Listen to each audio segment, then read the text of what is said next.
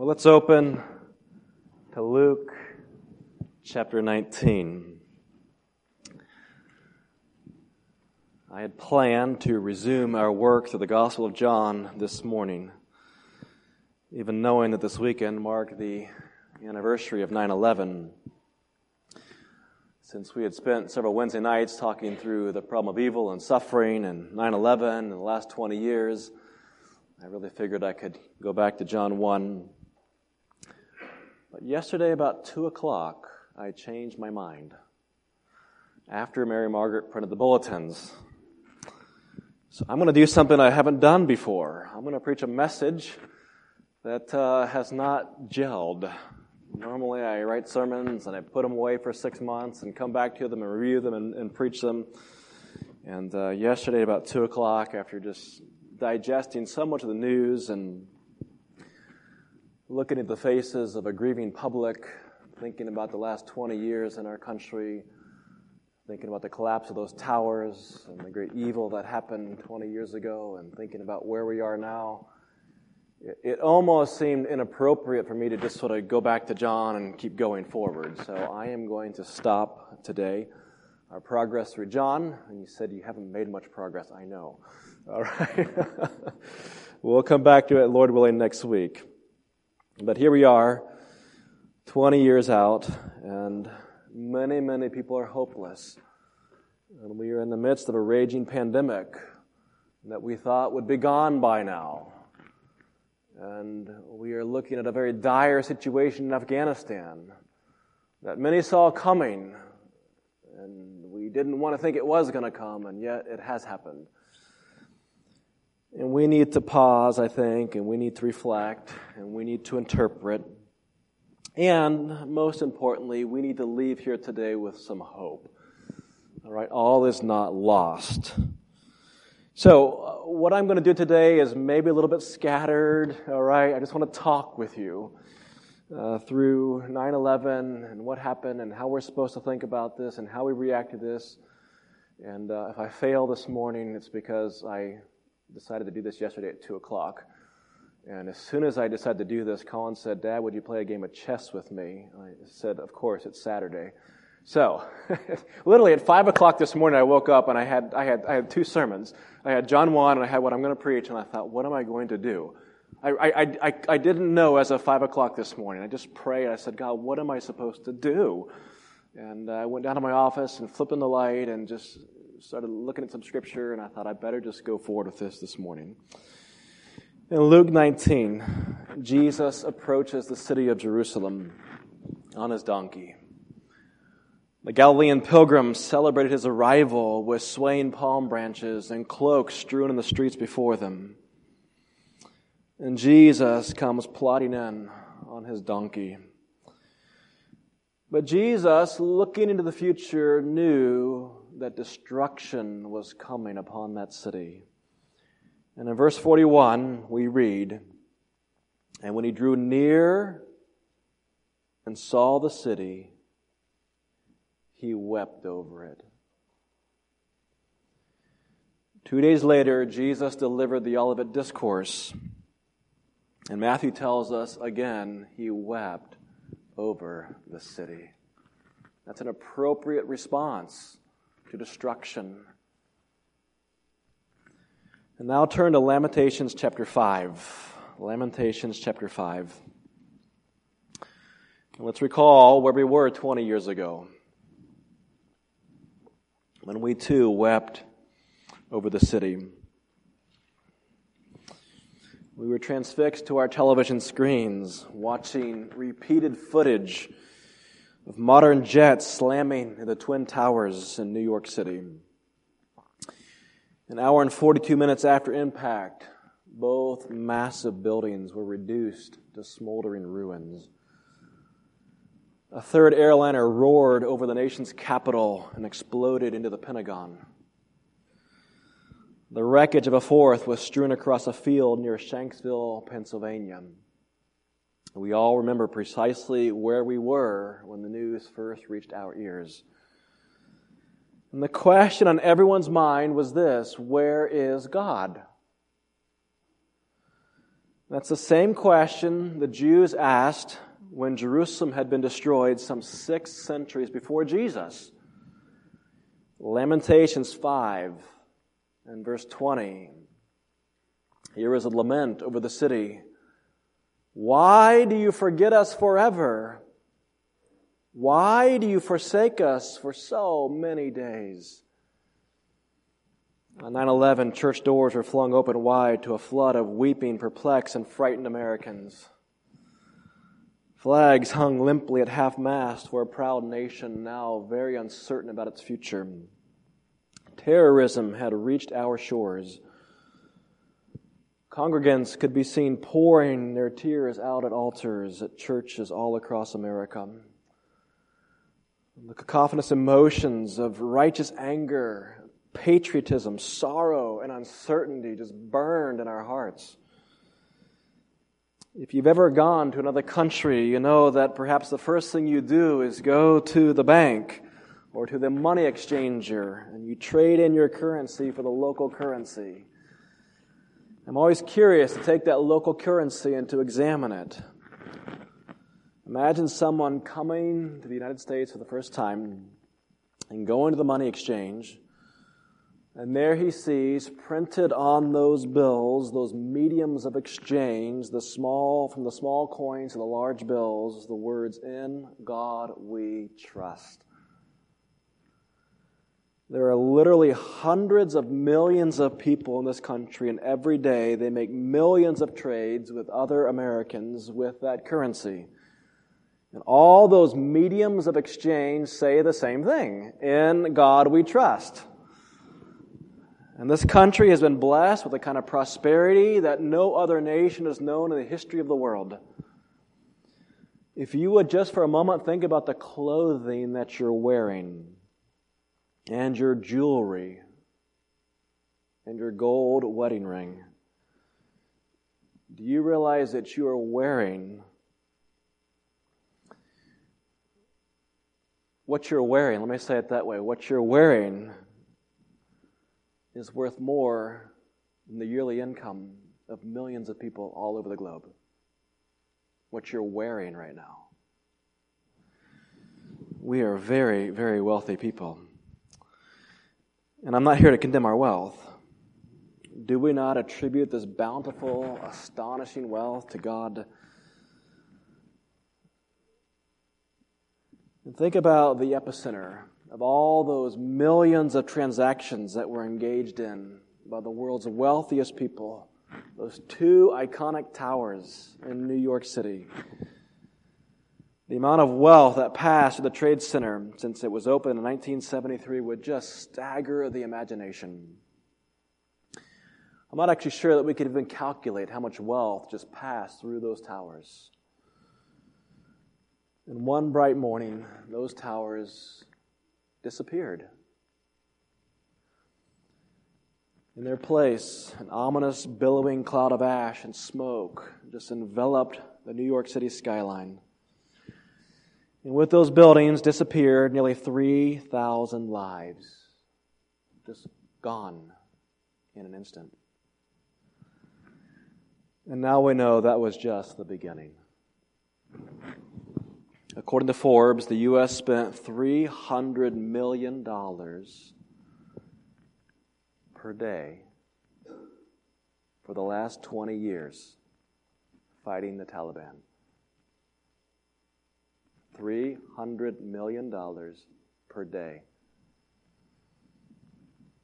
According to the Watson Institute at Brown University, 801,000 people have died since 9/11 in the ensuing wars and their side effects. 335,000 civilians have been killed. As recently as August 29th, our president responded to the terrible killing of 13 U.S. Marines. In a drone strike, we can't say for certain, but apparently killed the wrong man and 7 children. Some 38 million peoples it's estimated, have been displaced from their homes as refugees over the last 20 years. 38 million people. 20 years ago, we saw the horrible footage of a single, desperate individual falling to his death along the vertical rise of the Twin Towers. That image, I suspect, still haunts us. And more recently, we saw the horrible footage of a single, desperate individual falling to his death from an American transport plane as it lifted off the ground from Kabul airport. That image will haunt us for many years to come. And it really does leave us with questions. Are we any better off today than we were 20 years ago? In God we trust. But where was God on the morning of September 11th, 2001? And where was God in Paris, in the Paris massacre, or the bombing of Istanbul, or the bombing of the Boston Marathon, or the Mandalay Bay shooting in Las Vegas? And where was God last summer when we were daily burying more COVID-19 victims than died on 9/11? Friends, this is really not a new question, but a perennial question that just keeps coming back. Where was God in the Holocaust, the Rwandan genocide, the Khmer Rouge in Cambodia, when King Leopold II of Belgium introduced the horrors of slave trade to the Congo? It's horrific. Where was God in the typhoons that washed over Japan and Indonesia? Where was God when the world went to war twice in the last century? Where was God in the infamous rape of Nanking and the Bataan Death March? Where was God in 1910 when the largest forest fire in American history burned through Montana, Idaho, and Washington? Where was God when swarms of locusts descended on farmers' fields in South Dakota and Nebraska and Kansas and devoured entire harvest in minutes? Friends, in the last millennium, there have been some 43 natural disasters claiming in excess of 100,000 lives at a stroke. Plagues, floods, hurricanes, famines, landslides, and volcanoes. So where is God? That's the question we always ask. That's the question the world asks. And that question rumbled through Europe on November 1st, 1755. On that day, at 9:40 in the morning, a 9.0 magnitude earthquake rippled to the city of Lisbon, Portugal. Shockwaves from the earthquake were felt as far away as Finland and North Africa. 40 minutes later, a massive tsunami erupting from the earthquake's epicenter, 120 miles out in the Atlantic, just rolled in and enveloped the lower elevations of the city. Then came a fiery conflagration that burned the city for 5 days. Lisbon was gone. And with it, up to half of its population. So where was God? And that question became suddenly poignant because the earthquake struck on All Saints' Day, a day that was set apart for religious feasting and festival. A day set apart for the remembrance of all God's blessings. But unlike the people of New York City and Washington, D.C., who poured into the churches on 9/11, there were no churches in Lisbon to turn to. The churches were all destroyed. So where was God? Now, friends, I cannot, in a single sermon, work through all the philosophical and theological dimensions of this question. I'm not going to even attempt to do that. But I would like us to think carefully about this question. And that's because we have not seen the end of tragedy in our country. I don't know what's coming next, friends, but we have not seen the end of tragedy. We most certainly have not seen the end of terrorism in our country. And if not today, in the future, we will ask this question, where is God? And if you're not prepared to answer that question when it comes from the lips of your neighbor, how are you really going to be effective evangelists? We really need an answer to that question. Now, right at the heart of that question lies a theological mystery. And let's just deal with it succinctly. This came up on Wednesday night, and I worked through it in about 2 minutes. I want to come back to it and work through it in a little bit more detail, but not take too long with it. Friends, if God is all-powerful and God is all good, then why is there evil in the world? Supposedly, the Christian worldview falters with these 3 axioms. God is all good, God is all powerful, then why is there evil in the world? The famous skeptic David Hume put it this way: is God willing to prevent evil but not able? Then he is impotent. Is he able but not willing? Then he is malevolent, or he's bad. Is he both able and willing? Whence then is evil? And Hume asked that question in response to the Lisbon earthquake. Dealing with this issue, the church father Augustine asked a perceptive question. Which, he asked, is a more excellent creature, a horse or a stone? We all recognize that a horse is a far more excellent work of creation than a stone, because a stone just lies there inertly on the ground.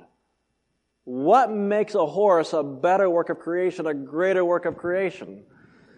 The answer is the horse has the capacity for self-movement, for choice. A horse has a brain and a capacity for responding to stimuli. It can move itself toward food and water. It can run freely across the meadow. Its energies can be harnessed to pull the plow and to carry the rider.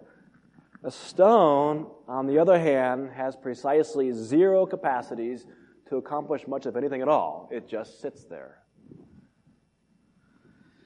But what if, says Augustine, that same horse has the capacity to just throw off its rider because it has the power of choice? What if the capacity for choice brings with it the possibility that the horse might have a different agenda than the one who harnesses his energy to pull the plow? After all, how could it truly have a capacity for choice if it could not do otherwise than what it was directed to do by its master? We wouldn't call that a choice. We would call that a robot. So, which is a more excellent creation? The horse, even with his own agenda, or the stone? And we still say the horse. And that's because we recognize that inherent to having a brain and inherent to making a choice, you have to have some measure of free will. Now, don't get hung up on the Calvinist Arminian debate over free will. That's a different debate than what I'm talking about right now. To change the analogy, don't we all view human life as greater than robotic life? Would you rather be told by your child, "Mom, I love you," or be told by a robot, "Mom, I love you"? The latter means nothing. We always choose the child because we recognize the robot is merely programmed to make a sound. Its affirmation of love means nothing at all. But when a child chooses of his own volition to tell you, "Mom, I love you," well, every parent knows there's just nothing quite like that in all the world. My child loves me. So, here's where Augustine is going. Was God creating more excellent works of creation when He created humans with the capacity for choice than He would have had He made us all robots who just perfectly obeyed all the time? Would God rather be told by a robot, "God, I love you," Or would God prefer to be worshipped for eternity by volitional beings?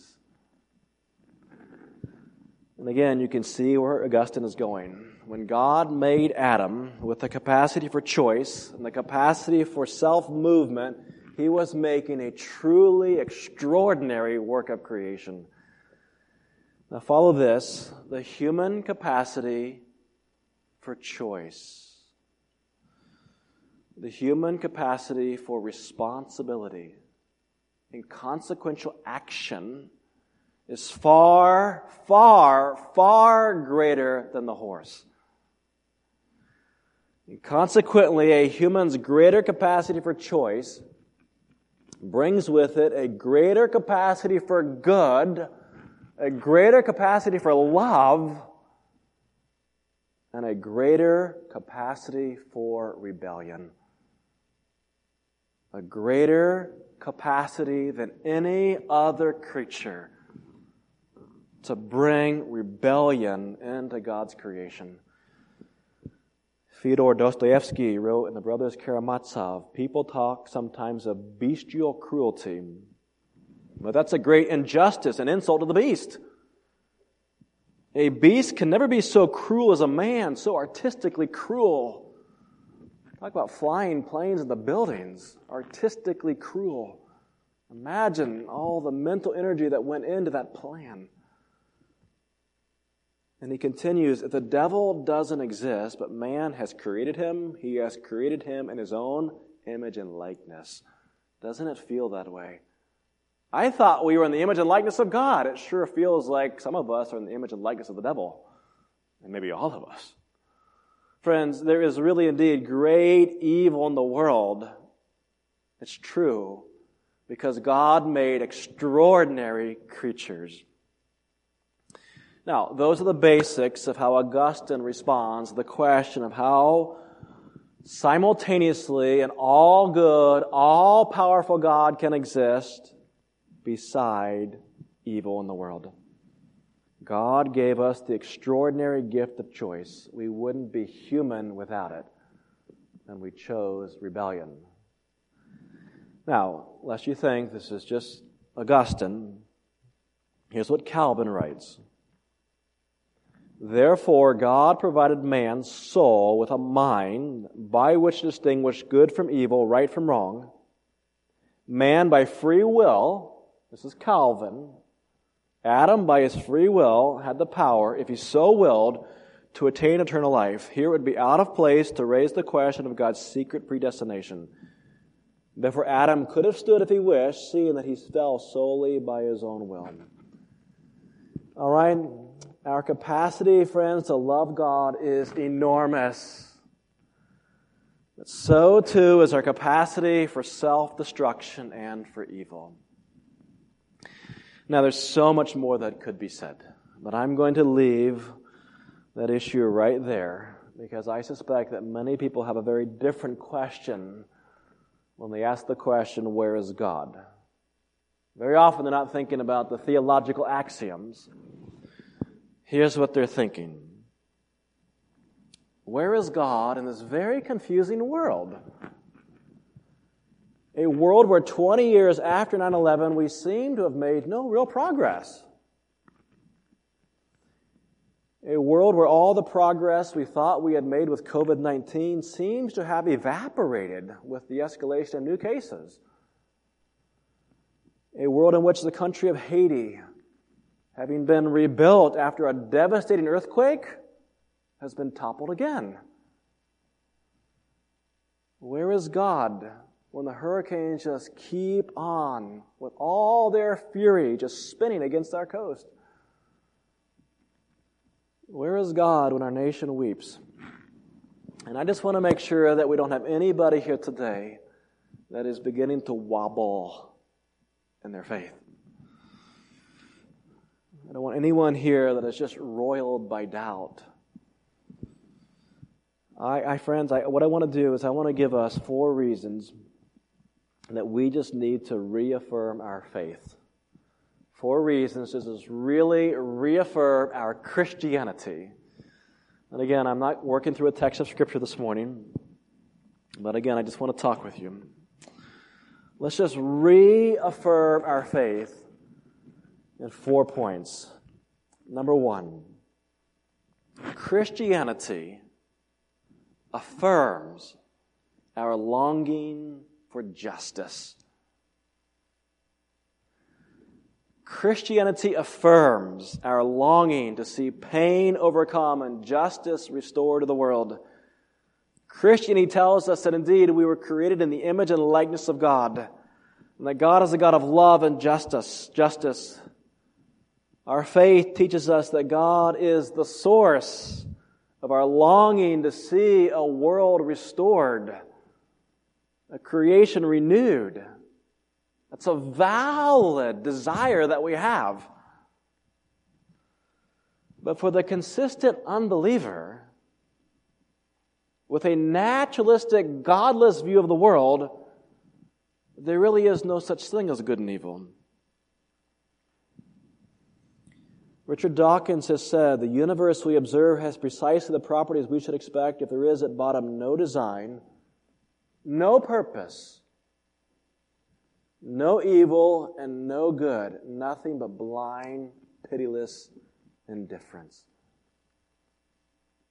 I can't identify with that world, and I don't have to because I'm a believer.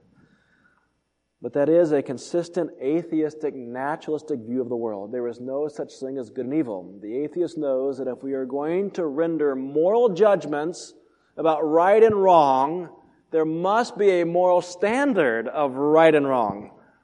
And where does that standard come from, if not directly from God? The atheist must come to terms with the truth that he really cannot even have a discussion about right and wrong, good and evil, without presupposing the existence of God. Without God's rule, without God's morals, we can't even think about right and wrong. So for the Christian, when we yearn for and pray for and work for and hope for justice and hope for the creation to be restored, we are actually entirely in line with God's purposes. We acknowledge the world is indeed broken.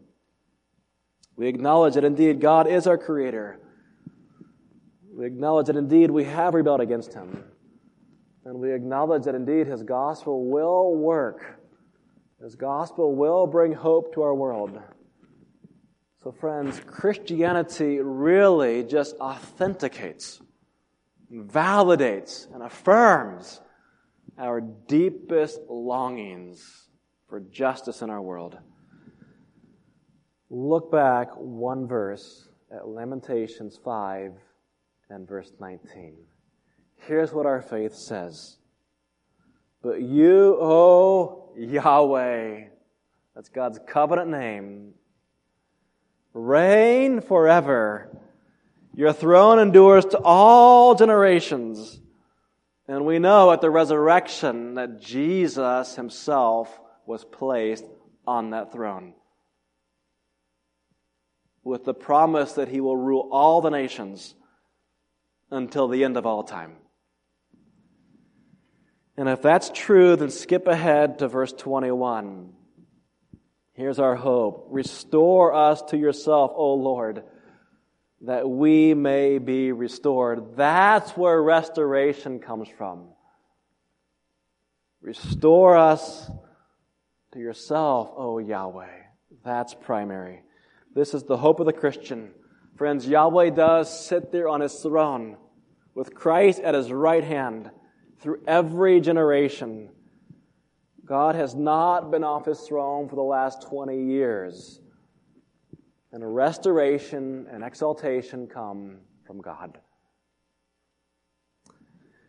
Number 2, Christianity affirms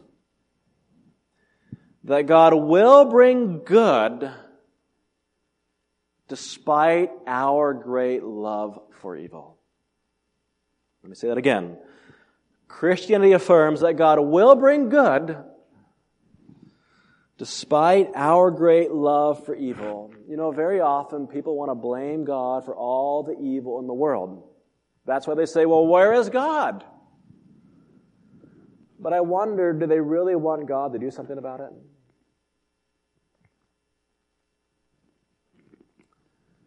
Augustine wrote before his conversion, I became evil for no reason. The only motive I had for this wickedness was the wickedness itself. It was disgusting, but I loved it. I loved the fact that I was ruining myself. I loved falling, not the thing that I had fallen for, but simply falling itself. Doesn't that describe us? My depraved soul plummeted from God's firmament into ruin. I don't want God. He can show up and fix my problems every now and then, but otherwise I don't want Him. Isn't that the human condition? Several times in the ministry of Jesus Christ, the Jews attempted to kill Him. But get this, not because He did evil, but in fact because He did good. Listen to Mark 3. He said unto the man, stretch forth thine hand, and he stretched it out, and his hand was restored whole as the other. And what's the response? And the Pharisees went forth and straightway took counsel with the Herodians against him, how they might destroy him. That happened many times in the ministry of Jesus. He comes and He does good, and we love our evil. The truth is, very often people just love their evil. They love falling the way Augustine did. They hate goodness when they see it. They want to blame God for all the evil in the world, but they want to pursue that same evil. And here's what God does. God just says, okay, I will leave you alone. He will give them exactly what they want. But ultimately they discover that what they thought they wanted wasn't what they wanted at all. But sometimes He just has to really let people go. Now, friends, have we experienced God's protection and preservation in the last 20 years? Was there a 9/11 on 9/12? Was there a 9/11 on 9/13? Has there been another 9/11 since? You see, every day we are experiencing God's grace. And do we wake up and just thank God as a nation? God, we thank You for preserving us today. No, what happens is we have to have the calamity come. And then all of a sudden, we need God. People call on God in calamity, but otherwise they pretty much ignore Him. And so the Lord may permit us individually and our whole culture just to sink deeper and deeper into evil and its terrible consequences. And at long last we come to our senses like the prodigal son, and we come to grips with how great His mercy is, how great His love is, and how unworthy we are. And we come and we just fall at His knees. And we confess God again. And God, in all of His infinite patience, just pulls us right up out of the mire of our sin and places us on the rock. This has happened in our country. This is what happened in the Great Awakening. The time before the Great Awakening was terrible. The Lord can do this for a whole culture. But we have to come to grips with the fact that very often we love our sin so much that we really don't want God involved in our lives. Thirdly, Christianity affirms that God has always had a plan to deal with evil. God has always had a plan to deal with evil. Let's turn to Isaiah 53. Now, it's really difficult, I think, to appreciate this third point when you really have not been exposed to other religions. If you've ever read Buddhist literature, you know that Buddhism is oriented towards solving the problem of evil. But its solution is to deny the existence of evil. Evil, according to Buddhism, is simply an illusion. Christianity presents us, friends, with two radical claims. We looked at these on Wednesday night. And I say radical because these claims are unique among the world's religions. First, Christianity has always said, look, we are abnormal, not normal. What you see around us all over the world is abnormal. This isn't what it's supposed to be. Christianity has always said there is something terribly wrong with the world. There's no denying it. The Enlightenment philosophers try to tell us, in fact, we are normal.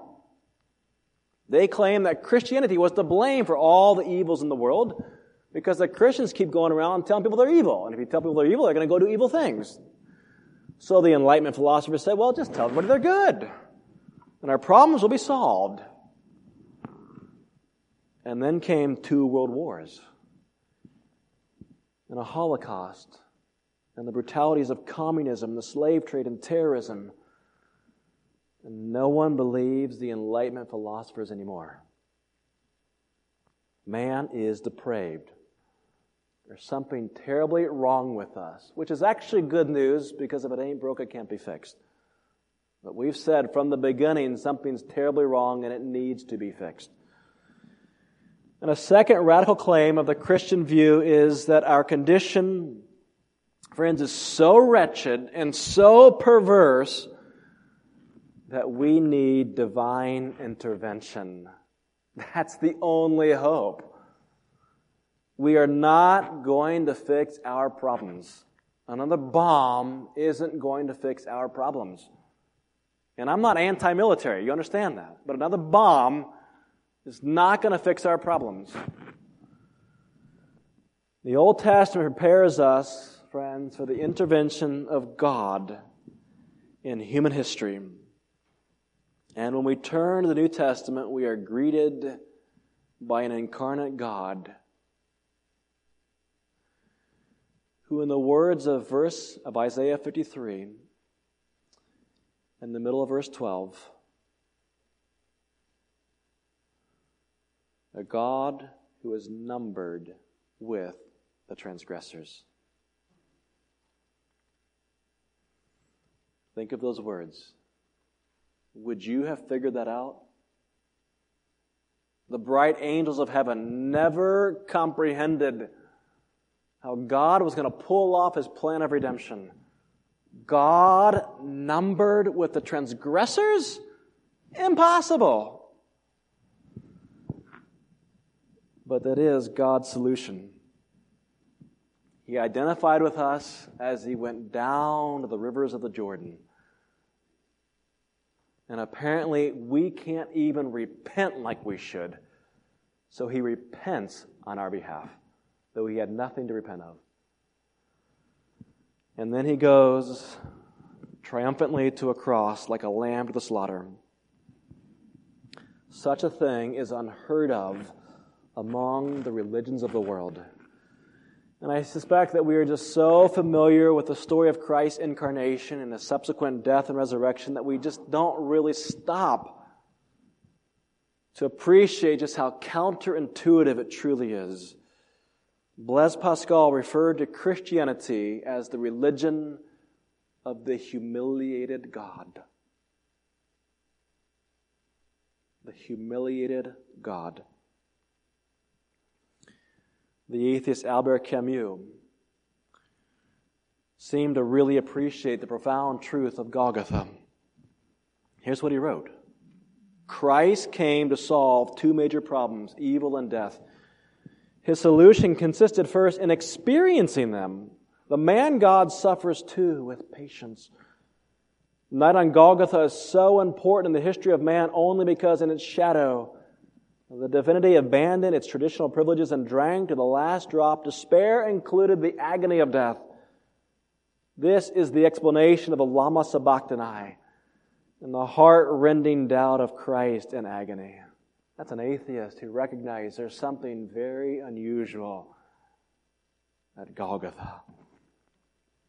As I pointed out on Wednesday night, it really is possible to read your Bible from Genesis all the way through to Revelation as a response to the problem of evil in the world. We don't run from the problem. We say, here's where it began. And here's the solution. And here's what's happening in between. And that leads to number 4. Christianity, friends, affirms our desires to adopt new perspectives on evil and pain and suffering in our world. Christianity affirms our desires,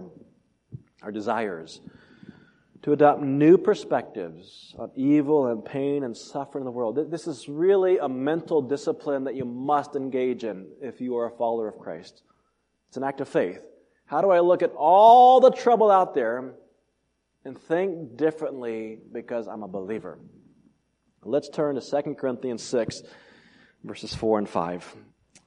And the word that I want to really emphasize is the word perspective.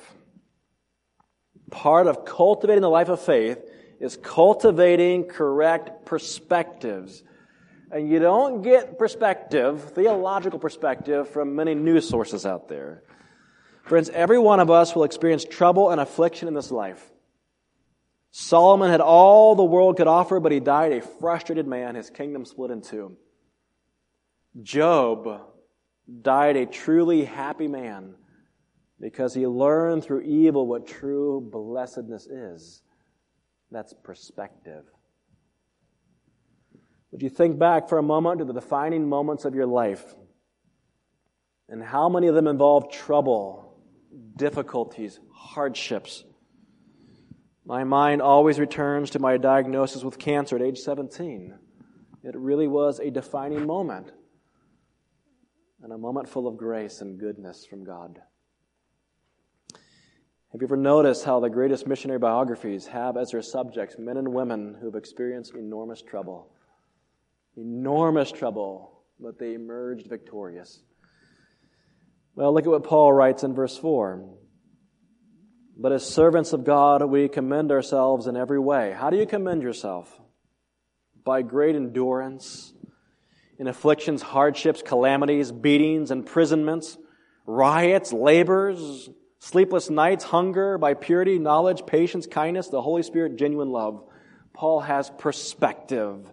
All those afflictions, hardships, calamities, imprisonments, those sleepless nights, they're all intricately related to the Christian virtues of patience and purity and love. Christians also have, friends, eternal perspective. Let's turn to Romans chapter 8. We recognize that God's purposes for our lives are not restricted to time, but flow right into eternity. The atheist has some 70 years to work with. Think about the average politician in his or her 50s, maybe 60s. How much time do they have to fix all the problems in our country? 20 years? Well, we've seen what 20 years can get you. Friends, God does indeed reverse the effects of all evil. But friends, He isn't necessarily going to do it on your time scale, on your schedule. The final reconciliation, the final working together of all things for all good, for every believer, friends, is an eternal condition. Let's look at this famous passage in Romans 8 and verse 28. We know that for those who love God, all things, all those troubles that Paul just talked about, they work together for good for those who are called according to His purpose. Do you really, genuinely believe that? Would you notice the time frame that Paul is working with here? Notice how in verses 29 through 30, Paul is going to move from the infinite past, where in the mysterious wisdom of God, He foreknew us. And then he moves all the way to future glorification. For those whom He foreknew, He also predestined to be conformed to the image of His Son, in order that He might be the firstborn among many brothers. And those whom He predestined, He also called, and those whom He called, He also justified, and those whom He justified, He also glorified. Friends, that's perspective. And it's really, really wide. when you read through Romans 8, it really becomes apparent that we are trying to probe the relationship between an infinite God and our rather finite selves. God does not solve all of our problems in 20 years. He's never promised to do that. But God does solve all of our problems. And friends, isn't it also the case that Christians have a different perspective on evil in society? Not just personal evil, not just personal suffering, but what's happening out there in society. And again, as a believer, you just have to really train your mind to think this way. And ask questions that unbelievers are not asking. So, for example, when you look at the fall of Rome, the secular historian sees the destruction of a great civilization. Okay? But the Christian historian looks at that same event, and here's what he sees: the providential means by which the gospel began to convert the barbarians. Thousands upon thousands of those illegal immigrants that came pouring into the empire from the Goths, the Burgundians, and the Vandals, and the Angles, and the Saxons, and the Huns, and the Franks, and the Lombards, were in fact converted to Christianity. Now, I'm not trying to endorse illegal immigration. That's not what I'm saying. But what am I going to do, friends, when an Afghan refugee discovers Christ alone as his Savior and becomes my eternal brother in Christ? I've actually been appalled at some of what I see out there posted by Christians about some of the refugees. These people need Christ. Over the last 20 years, since the Twin Towers fell, our nation, friends, and our world has been dealing with terrorism and also a massive, massive refugee crisis involving many, many countries throughout the Middle East and down into Africa, Islamic countries in particular. Again, 38 million displaced people. How many is that? We'll take the population of South Carolina and multiply it times 7 and add a few more in. And quite literally, millions of Muslims have come to Christ because they have seen the very ugly face of Islam. We have indeed had a war on terrorism going on for 20 years. But friends, that is not the only war that is being fought. Christians have been waging war for the souls of Muslims with more success over the last 20 years than at probably any time in the history of Christianity, going all the way back to the founding of Islam in the 7th century.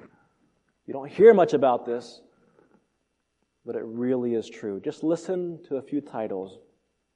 A Wind in the House of Islam. How God is drawing Muslims around the world to faith in Christ Jesus.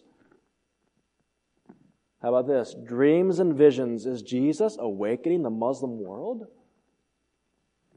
Or Miraculous Movements. How hundreds of thousands of Muslims are falling in love with Jesus. The same book estimates that from their contacts, about 1 million Muslims per year are now coming to Christ. It has been estimated that the 2 fastest growing churches in the world right now are in Iran and Afghanistan. The church is growing faster among Muslim refugees in Europe than among native Europeans. Muslim refugees, Syrian refugees, who are tired of being brutalized by Islam, they're finding Christ. Dr. Bernard Cadiel told me this week of the rapidly growing Nigerian church. As Nigerians are moving from the north of Nigeria down to the south to flee Islamic persecution, and they are embracing Christ by the thousands. The Back to Jerusalem movement of Chinese missionaries is right now, as we speak, penetrating many, many Muslim countries, evangelizing ISIS.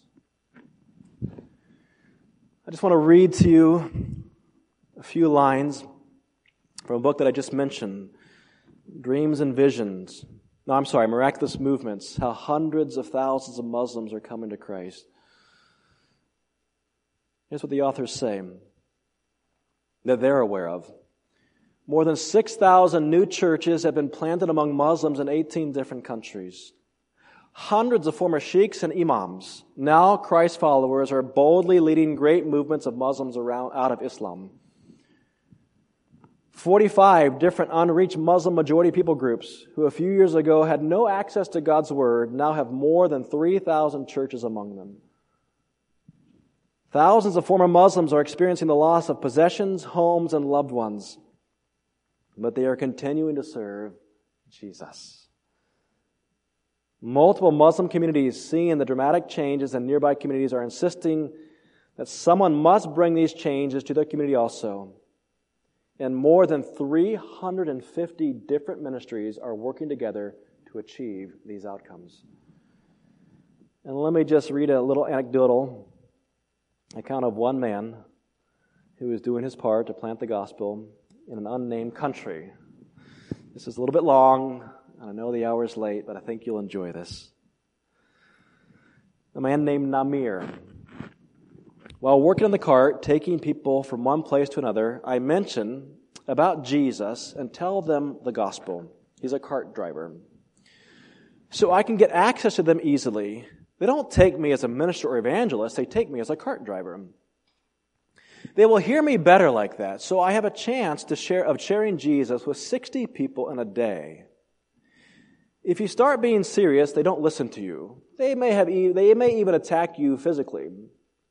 So I start by telling them a joke and making them laugh and being friendly to them. Then I tell them that I used to be a Muslim. I used to drink alcohol. I was addicted to khat. I didn't have peace. So I tell them that I studied the religion I used to hate, that is, Christianity. Then I ended up accepting it. And now I have peace and satisfaction. I will start the conversation with a topic that draws their attention. For example, did you hear that so-and-so got arrested because he was drunk and fought with someone? That usually draws people into conversation. Then I turn it toward them. Do you drink too? That means I start my story that is familiar to them so that they can listen to me. A lady told me that her husband beats her. He gives cattle as a sacrifice for an evil spirit, and they are getting poor. She asked me what to do. I told her that there is a solution. I told her about Jesus, and she said, if he is going to be a solution, I am willing to follow him. She accepted the Lord as her Savior. Now she is a Christian, and she has peace and joy in the Lord. I still work as a cart driver, but I am also a church planner. So I don't work full-time. I didn't stop driving because I am more effective when I am in my cart. I get to talk to many people when I am driving my cart. So I share the gospel with countless people, and more than 300 have become Christ followers. I have planted 4 churches when I was working as a cart driver. Including the second-generation churches, there are 8 churches in all. All the churches are in Muslim regions. I set a day for fasting and prayer every week. I climb a mountain and fast and pray every Wednesday. I didn't miss a single Wednesday these 3 years. I go there whether I am sick or not. I am praying and fasting now. Later today, I will go back and pray for 5 days there. I pray for the people who are in different bondages, like evil spirit, addiction, and so on, so that they get saved.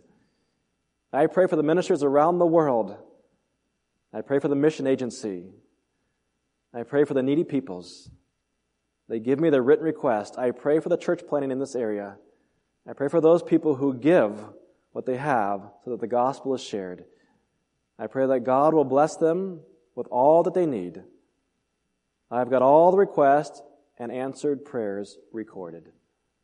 I have 904 answered prayers written down in this book. So friends, I read that because I want us to understand the gospel does not retreat. God has never yet lost a single convert. I am a loyal American citizen, and I do indeed feel some genuine dismay 20 years out from 9/11. And I, like many of you, ask, okay, what really has been accomplished? Some good, some evil. But here's why I don't despair. I love my country, but I am also a citizen of the kingdom of heaven. And I feel no dismay over the last 20 years as far as my heavenly citizenship goes. Because Jesus said this gospel of the kingdom shall be preached to all the nations, and then the end shall come.